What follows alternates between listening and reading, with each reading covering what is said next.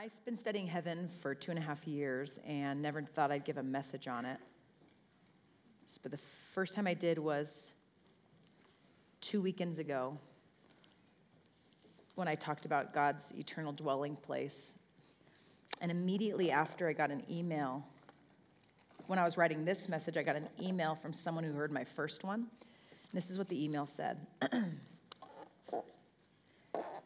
is like broken. After you spoke, I mentioned it to my brother, who is a shut-in. I come to find out more about him. He has cerebral palsy, and it's all physical. It's manifested in all sorts of ways, but he's also blind. So she mentioned it to her brother, who's a shut-in, and her sister, who is his caregiver for a while, about the service, and told them they could watch it on YouTube. So my brother, who's been living in a broken body for years, but who's a firm believer in Jesus Christ as his Lord and Savior, watched the service. And after you were done speaking, he said to my sister, "Wasn't that wonderful? Heaven is my home." Pat, which is the sister, got him ready for bed, and in an instant, as she was changing his shirt and had her arm around him, he met Jesus. She said he was staring past her, and she knew Jesus took him home. No more broken body, no more pain. He's running the streets of heaven. He can see again perfectly. And then she goes more into his story, which was beautiful, about like how everyone told him he couldn't do things, and he did them anyways. And then like when he was on dialysis, how much he loved it because he got to minister to people that didn't know Jesus there. She said, "Thanks for helping to usher my brother into heaven. Our family can never thank you enough. It was the most peaceful death we've ever seen in our family. We look forward to the next message. No pressure."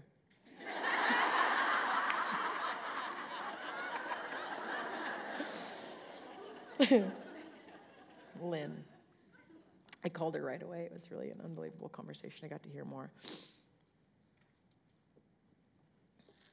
Here's the next message. It's where we're going to end at the end of our weekend, at the end of the Bible. If you have your Bibles, I'll give you a second turn. It's worth it. Revelation chapter 21. John gets a vision of the future. We started at the very beginning. First verse we read was Genesis 1:1. Now we're starting near the end, the second to last chapter of the Bible. So very end, here we go. Chapter 21, verse 1, John says, "Then I saw a new heaven and a new earth. For the first heaven and the first earth had passed away, and there was no longer any sea. I saw the holy city, the New Jerusalem, coming down out of heaven from God, prepared as a bride beautifully dressed for her husband. And I heard a loud voice from the throne saying," so he didn't just see it, he heard, "Look, God's dwelling place is now among the people, and he will dwell with them. They will be his people, and God himself will be with them and be their God. He will wipe every tear from their eyes. There will be no more death or mourning or crying or pain, for the old order of things has passed away. He who was seated on the throne said, 'I am making everything new.' Then he said, 'Write this down, for these words are trustworthy and true.' He said to me, 'It is done. I am the Alpha and the Omega, the beginning and the end. To the thirsty I will give water without cost from the spring of the water of life.'" So John gets this vision of the future, and what he sees at the end is not individual souls escaping a physical earth going up to heaven. That's not what he sees. Look back with me to verse 2. "I saw the holy city," so the holy city, the New Jerusalem, so new creation, new heaven, new earth. Look at the direction. Read it with me. "I saw the holy city, the New Jerusalem." Next two words are. Did you think everything? Did you know that? The direction of heaven is downward. Oh, you knew that? Cool. Heaven comes down. See, most people view heaven as an alternative to this life, but the biblical view of heaven is actually a restoration of this life. New heaven, new earth, new creation comes down, just like Jesus, who was the first fruit in the incarnation. Which direction did he come? When everyone thought the goal was to get to God. And then we were convinced, you're right, he came to us, but then we still act like we have to get to him. Anyone else? But it says Jesus is the first fruit. Don't turn with me, I'll turn there. 1 Corinthians, Paul writes, well, first of all, writes a lot of stuff, but he writes in 1 Corinthians chapter 15 specifically about Jesus as the first fruit when he says this. But Christ has indeed, so not just the first fruit of heaven coming down, but also Christ has indeed been raised from the dead, the first fruits. So he's not just the first fruit of heaven coming down, he's also the first fruit of those who have fallen asleep. For since death came through a man, the resurrection of the dead comes also through a man. Jesus, fully God, fully man. For as in Adam all die. Why? Because the wages of sin is death. Death is not just physical death, it's also separation.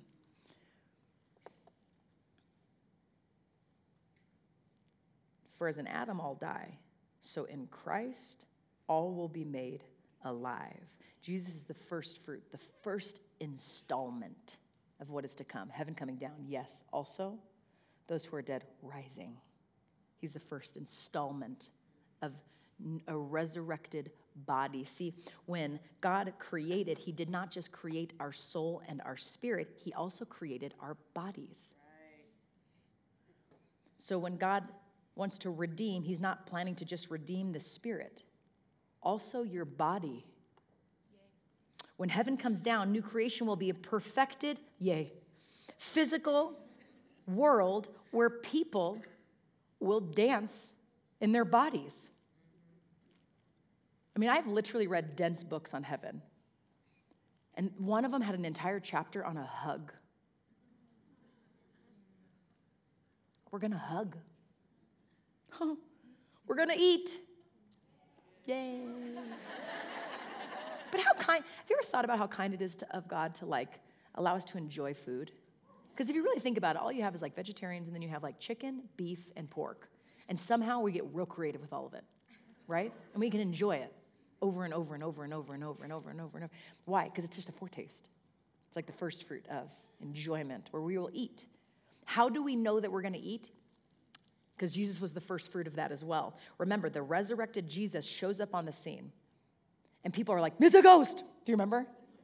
So there's something different about his body, that it looks different. And in Luke chapter 24, verse 39, listen to the words. He says, look at my hands and my feet.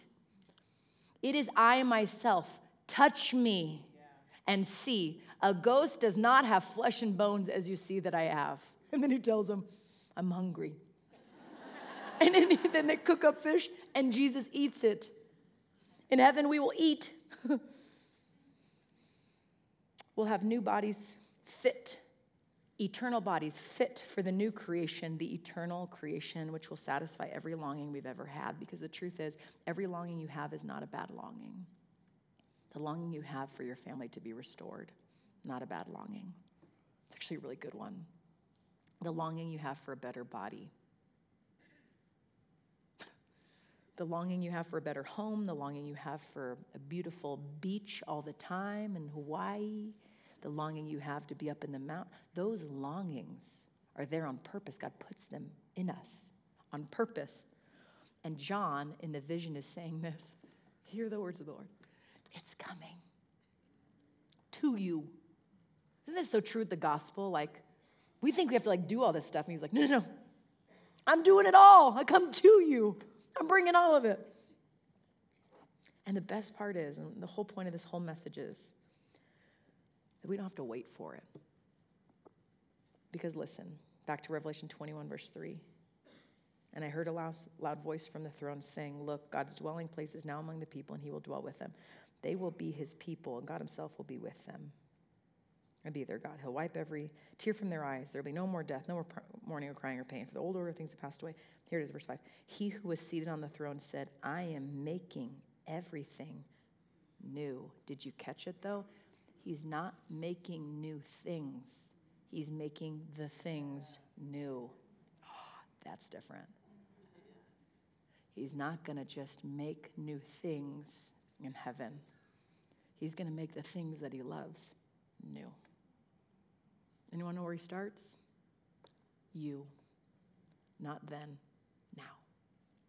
He who was seated on the throne, the one with all authority in heaven and on earth, was given to him. And he is making, did you notice the tense? Not will make, making everything new. It's not like a brand new car that's something else. It's like a restoration of the newness that's already within you, that he's already begun in you. And he actually promises to finish the work he has begun in you, yes? And God always keeps his promises. But we live in this post-fallen world, but we're unique because we live in a post-fallen world, but we actually have record and understanding of the pre-fallen world. Genesis 1 and 2, we have a taste of heaven, and it tells us everything that's good. People, good. Relationships, good. Earth, good. Birds, anyone have a pet bird? Good. Oh, you prayed for me. Thank you for that. That was good. So good. All these good things. Animals. Some of you guys really like your animals. I have a cat, not by choice. I had a rat. It's good. Phineas is good. He's actually on loan. I have to give him back to my friend, which works out great for both of us. Oh, guys, and I really had a rat. Can I take a second with you? I really had a rat that I heard in my closet, and I just wait there sleeping. Like, do I just let him? You ready for it? It gets even crazier. Are you ready? It gets crazier. The next night, I woke up to him on my face. So I got a freaking cat. Some of you won't recover, I know. Well, this is about heaven, not that. But it was so evil. And I was convinced, and I was like, and I have a friend who's just like sees God in everything, and I was like, what do you do with that? She's like, something great is coming. Because every time you have rats and dreams or whatever, like it represents like evil, you know? And I'm like, yes. And here's the craziest part. That was like 2 weeks ago. Can I tell you, I'm coming in this weekend with a lot of anticipation for good things. But it was really interesting, the whole process of that. I'm not sure why I ended up going here. Why, cats are good? That's where I landed? Okay. But there's a sermon in here. You'll hear it probably later, a little bit well told, but here's basically where it's at. I tried to catch it with just a trap. Like I tried to fix it. When the person who actually came to take care of the rat found like all the places that the rat could get in, which is interesting. Maybe I wonder if that's for someone in this room. It has to be, because otherwise, why am I telling you this? It has to be, because you have to literally, you can't just set a trap to try to catch the sin thing that you're struggling with over and over and over and over and over again, and nothing's getting better. You actually have to figure out how it's getting in. And you have to create a new environment. You have to stop. So someone went around and fixed all the holes, all the places that the enemy could get in. Maybe that's something we need to do. But back to heaven. Guys, I've never told that it feels weird. Some of you are distracted. I'm so sorry. So we know what's good, not rats. We know what's good, but we also know what's not good. In fact, in Genesis 1 and 2, and then it bleeds into chapter 3, the not good things, it describes two things. Number one, for man to be alone. In other words, to be isolated and lonely. It's not good. Why? Because he created us for community. In fact, I even find that the order of creation unbelievably, incredibly encouraging to us. Why? Because he creates different things. Good, sun, moon, stars. And then he gets to day 6, and that's us, and he creates us. And then what happens on day 7? He rests, which, by the way, pre-fall. Rest is not a consequence of sin. It's good. Some of you need to rest as a part of God's good heavenly gift to you. That's good. But notice the order. He creates us on day 6. Day 7, he takes the day off of work to spend time with us. It's a high compliment to us, the order of creation. It's really good. All the things he created are really good. But as we know, chapter 3, what happens, not just the badness of people kind of isolating and listening on their own to that dark voice. And then we know what's not good, right? And what happens is our relationship with God then falls apart because we listen to another voice other than his. And it's not just our relationship with God, it's also our relationship with each other. It's our relationship in view of ourselves. It's our relationship with nature. We begin to experience fear, aging, disease, natural disasters, death, sin, shame, hiding, fear, anxiety, all of that comes in, and we know that it's not good. But the beauty and the hope of heaven is that one day all of our longings will be satisfied. See, when we get to verse 3 and it says, now the dwelling of God is with men, when that relationship is restored, then everything else is restored. And I'm here to tell you, what are you waiting for? When our relationship with God is restored, then look what happens. All other things get to be put right. And one day all the sad will be wiped away, and the only thing that will remain is what's good. Everything else will be no more.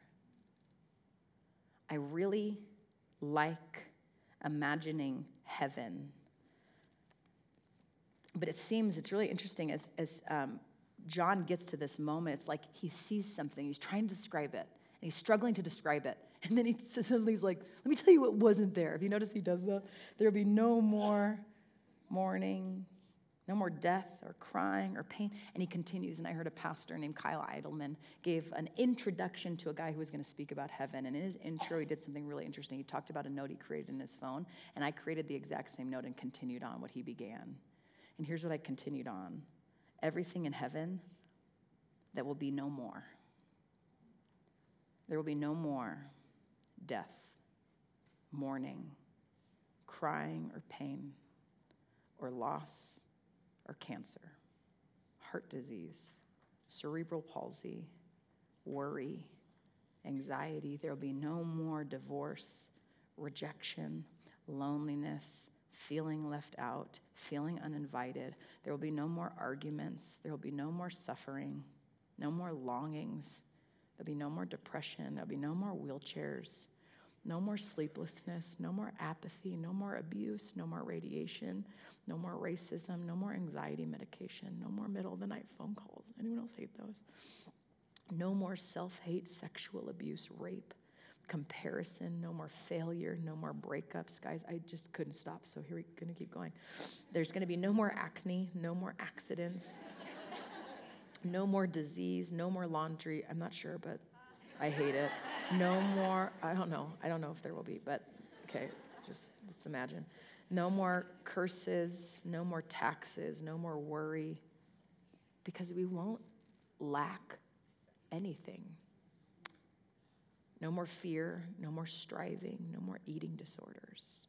No more like obsession over food. We'll just enjoy it. No more purposelessness, no more boredom, no more single parenting.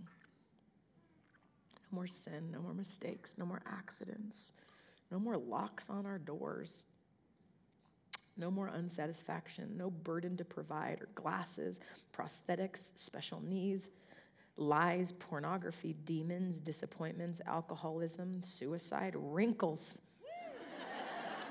muffin tops. Feeling like you're behind, angry neighbors, confusion, persecution, dread, welfare, shame, blame, condemnation, accusation, violence, fear of the future, stealing. There will be no more autism, no more funeral homes, nursing homes, waiting rooms, feeling tired. There'll be no more double chins, no more, there'll be no more shaving. I lost my place. It just keeps going, and there'll be no more shaving. I don't know about that one, but yeah. Traffic, hormones, crash diets, spanking, arthritis, migraines, hot flashes, fires, litter, anxiety, gossip, sad, bad. There'll be no more of the way things were never meant to be. Because he who is seated on the throne is what? Making everything new. And the best part of heaven, as we were reminded just last night, is not what's not there. It's who is. God himself, making, present tense, everything new, beginning with us. So we leave this weekend talking about heaven, realizing we don't have to wait for it. Why? Because not only is God making all things new in us, remember how he taught us to pray. Our Father in heaven, hallowed be your name. Your kingdom come. Your will be done. Where? Friends, why do we not have to wait for heaven? Because heaven's coming down now. It's not just God's presence, although it is. It's God's kingly rule. What is the kingdom of heaven? It's anywhere God is king. What is that like? It's anywhere God is king in us. My hope for this message is not that I send you off to go do a bunch more, but rather to find the kingdom of heaven where you already are. Yeah. Being a lot more intentional to bring it. He says, one day I'll bring it in its fullness. In the meantime, let me teach you how to pray that heaven would come down in your relationships. Like it did for my friend Erica the minute she wrote a letter and it said, I forgive you. Heaven bursting forth. Heaven wants to crash in everywhere, but as I'm studying and looking at what it looks like, I'm really convinced it's actually, I think the big things are great. These big moments, the big retreats with lots of people, that's great. But I'm starting to realize it seems like heaven kind of wants to trickle in like 1,000 kindnesses, you know?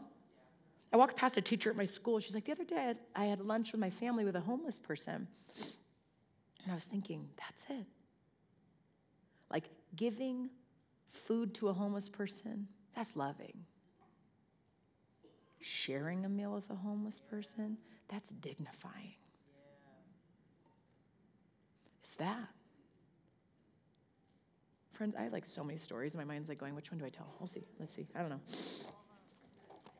It's my friend Mandy. Here's one.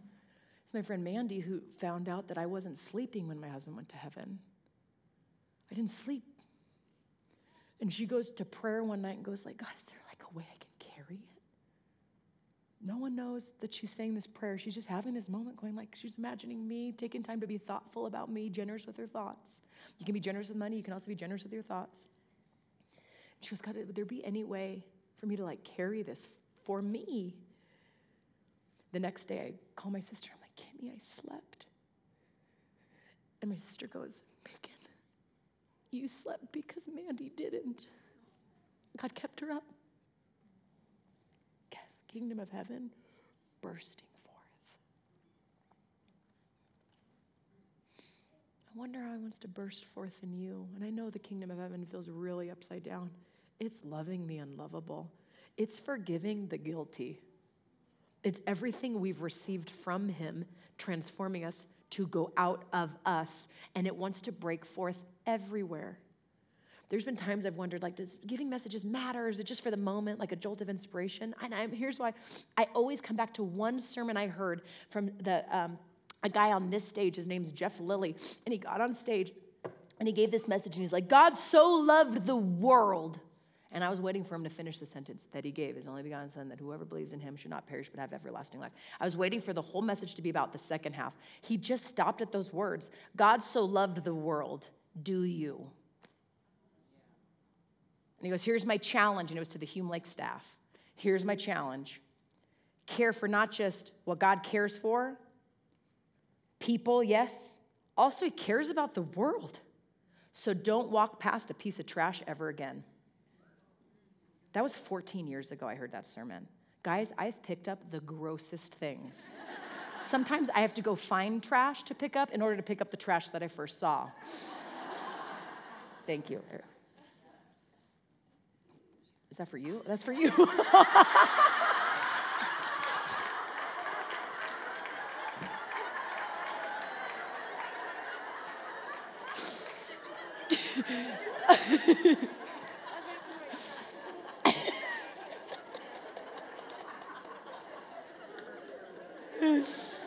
Oh my gosh. Someone burst forth the kingdom. Someone bring me the kingdom.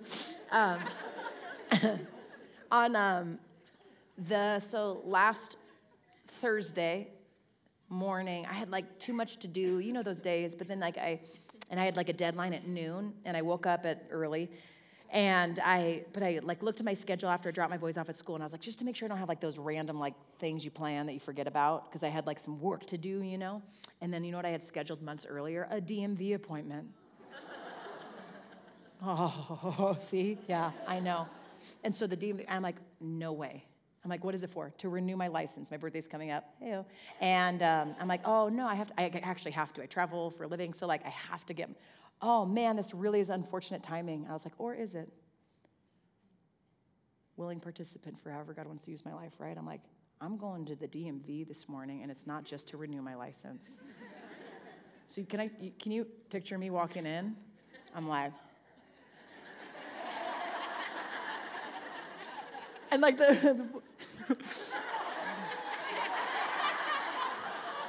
so I'm like, I cannot wait to talk to everyone, like, why am I here? Why am I here? Why am I here? Why am I here? And everyone's like really obsessed with their phone, really obsessed with their phone, really obsessed with their phone. Like, sorry, that was rude. Everyone's like, no one's coming to the DMV for the same reason I'm coming to the DMV. Like, and people are kind of ignoring me, kind of being nice. I just don't think we need a lot of nice Christians. I think we need like transformed ones, right? And so I'm like trying, and it's like kind of failing, but I'm like, no, there's a reason I'm at the DMV, and it cannot just be so that I renew my license. And so I get finally my number's called. I'm like, this is my last moment, like last person. Here we go, gal, we'll see who you are, you know? And so my number's called G19, and so I'm like, that's me. And so, I go, and I'm like walking down the aisle trying to find like number 23, and so I see the lady, I'm like, here we go. I was like, hello? She's like, hello. Doesn't even look down. I hand her my paperwork. She never even looks up. I'm like, what's your name? She's like, Roxanne. I'm like, yeah, how are you? She's like, good, keeps working. I'm like, yeah, for sure. Do you like working at the DMV? And she goes, yeah, keeps working. And I'm like, How about like the jokes that everyone makes about you guys being all slow? Do you like that? And she goes, I like it. I'm like, it was just weird. But I got her eyes, and that's all I needed. And I looked at her, we both kind of had this little chuckle, and I was like, how are you really? She goes, I'm okay. I'm like, just okay? She's like, not really. I'm like, sucker. And it was like, okay, now here's where it gets kind of crazy. It gets crazy town, because basically what she tells me, she's like, I don't really know why I'm like still here. I'm like, I do, And then she's like, I'm like, tell me the story. She's like, I had COVID in like 2020. I had COVID when it was the most serious, and I was the serious case. She goes, it got so bad that I was like half in and out of consciousness, and then like I looked at the doctor, and I'm like, am I gonna die here? Because like it was the season when like no one could be at the hospital, no one could be near, and she's sitting alone in her bed, and she's like, am I gonna die? And the doctor's like, I can't tell you that. And then he comes back later, and she's like, if I'm going to die, can you at least let me know so I can call my family because they can't be here? He leaves, comes back a little bit later, and hands her her phone. This is how bad it got. And this is before she went on the ventilator for 3 months. She goes, so like I'm living. I was like, what was it like when you got back? She's like, I tried to like live for this life. She goes, I got so wasted, and I partied hard for like a year. I was like, did it work? She goes, no. She goes, it was fun. I'm like, yeah, girl. I'm like, wait, what? This is actually what happened. She's like, it was fun, but like, it doesn't like satisfy, like when you're like really trying to like figure out why you're like alive. I was like, how about church? Then we started talking about church. I was like, tell me about like, she goes, oh, you want to hear something crazy? I'm like, yeah. She goes, but you won't believe me. I'm like, try me. She goes, okay, so when I was like really, it felt like the end. They were like wheeling me out. She's like, she goes, you're gonna think I'm crazy. I'm like, I won't think you're crazy. She goes, I think I went to heaven. And what you don't know is I've been actually not only reading like all the deep theology books, for fun, I've read the near-death experiences too. And they're so good, right? And I can't stand up here and preach, like, let me preach with you, but I can tell you a lot of timeless truths that I can pull out of those stories and experiences. Things like people literally, that there's a light. And I'm like, yes, Jesus is the light. And in that moment, there's one guy who talked about, like, yeah, in that moment, I'm just like, everything I've ever done is like right there, and it's like fully exposed, and somehow I've never felt more loved in my entire life. That's it. That's one of them. And I'm like, that sounds true. Whether or not it happened, I don't know. I can't tell you with like certainty, but what I can tell you is you will be fully known and fully loved in that moment. I know that. Or about an atheist professor who claims to go to heaven. And what happened is he was basically, his entire life is before you, which apparently that's a common thing in near-death experiences. Your entire life is before you. And when this guy is looking at his life, he basically gets to a point where he's like, they're pointing out all the positives, all the negatives, and then at the point, he's like, I actually had a conversation with someone there, and he's like, what about my trophies? Like that one trophy. And whoever it was looked back and said, oh, we value different things here. And you want to know what we value here? Love and kindness, patience. That's the reward stuff. The reward stuff. And by the way, then I looked up the Sermon on the Mount. You want to know every time he mentions reward, it's based on hidden things that we do. So I actually don't think I'm going to get a ton of rewards by like what I do on the stage. Because if you give me feedback, I lose my reward in heaven. You know? But like caretakers. Oh. Some people who are right now are caring for their elderly parents, your reward is waiting for you. And if you've dealt with someone who feels like maybe the least of these, what I love about it is scripture that goes like, the last. You want to know about the last in heaven? They're going to be first. And I don't know about you, with eternity on the mind, I'd be more than okay with being the least here on earth. If my reward... And some of you just need to know that visual picture of them at the front.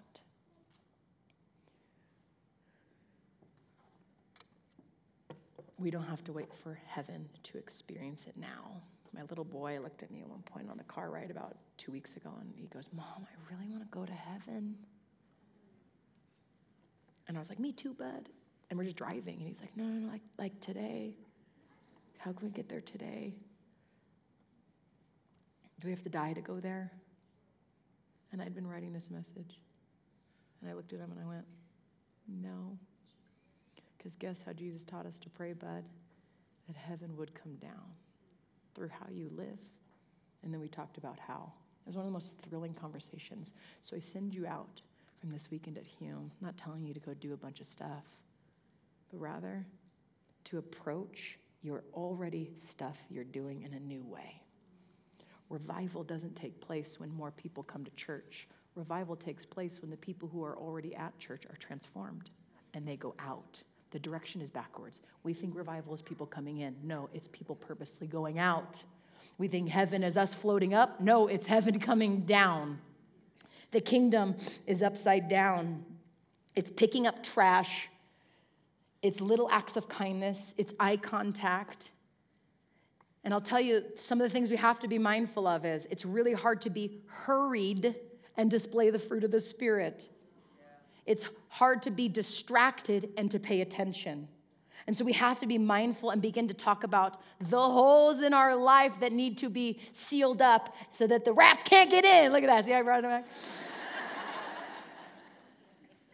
Andy Crouch, I like the way he put it. He said, basically, Christians, we are so busy critiquing what's broken instead of restoring what's good. And he says it's not about critiquing or withdrawing. In fact, some people say, oh, people are so focused on heaven that they're no earthly good. The truth is, if you set your mind on things above, what you realize is he has his mind on us. But I like the direction. Colossians 3, you don't just stare at earth. You stare at him who gives you a new perspective of earth. Do you see it? So we look up. And what we see is that he's looking right at us. And we conclude not just knowing the direction of heaven, where it is that heaven's coming down, what it is that God's making all things new, or when, that we don't have to wait. We also get to land with who it's for. Revelation 21, verse 6. He said to me, it's done. I'm the Alpha and the Omega, the beginning and the end. To the thirsty I will give water without cost from the spring of the water of life. Those who are victorious will inherit all this. And I will be their God, and they will be my children. But the cowardly, the unbelieving, the vile, the murderers, the sexually immoral, those who practice magic arts, the idolaters, and all liars, they will be consigned to the fiery lake of burning sulfur.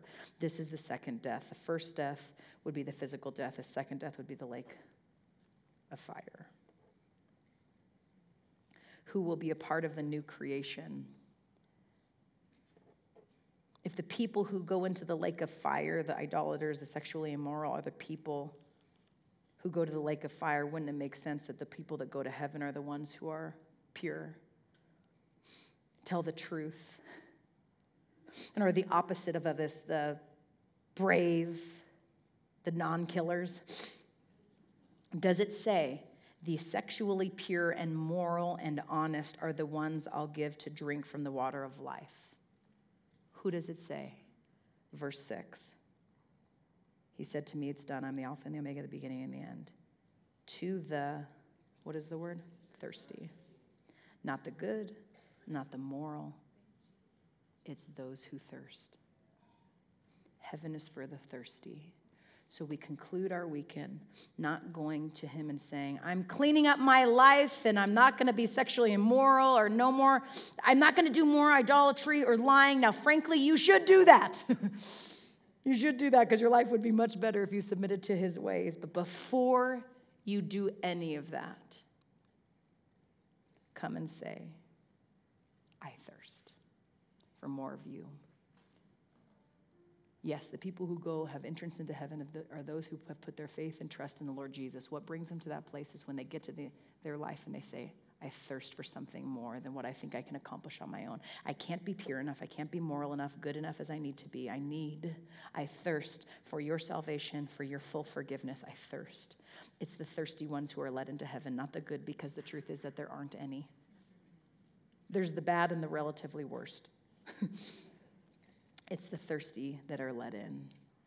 The people that will be a part of the kingdom of heaven breaking through are the people who are thirsty for more of him. So the posture I want to leave us with is one of thirst for more of him. To wake up each morning, see, sanctification just rehearses salvation. The same way you come to him is the same way you're changed to become more like him.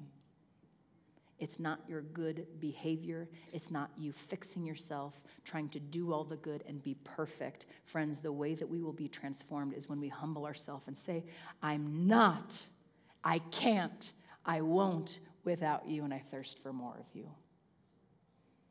And then you walk into your DMV appointment realizing you have something more to do than renew your license, which is what I said to Roxanne at the end of the conversation.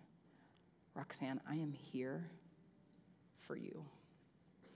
And her response was, that actually makes a lot of sense because you could have actually done all this online.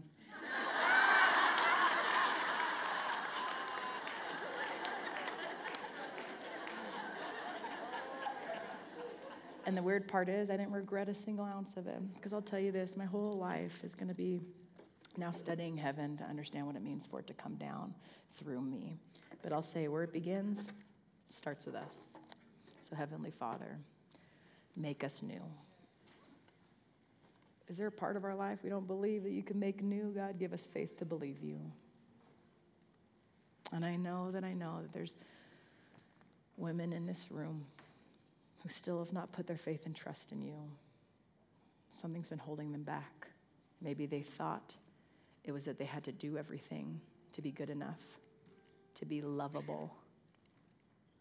And I want to tell you, he loves you. And finish the verse. Yeah, God so loved the world, but he so loved the world that he gave his son. For God so loved the world that he gave his begotten son, that whosoever believes in him will have everlasting life. Jesus was the first fruit of the resurrection, of death not being the final conclusion to our story either. And so I wonder, what part of you is he wanting to make new? And the best part, all you got to do is come to him and say, I thirst. Set your mind on him. Come thirsty, that we might leave tasting a taste of heaven where we will be satisfied. And in the meantime, God, thank you for using our tears and our mourning and our crying and our pain, knowing and trusting in full faith that one day it will be no more. But in the meantime, use us and use it, because eternity is forever, and we want to be faithful with the life you've given to us. So God, we come to you and just say, I thirst. Amen.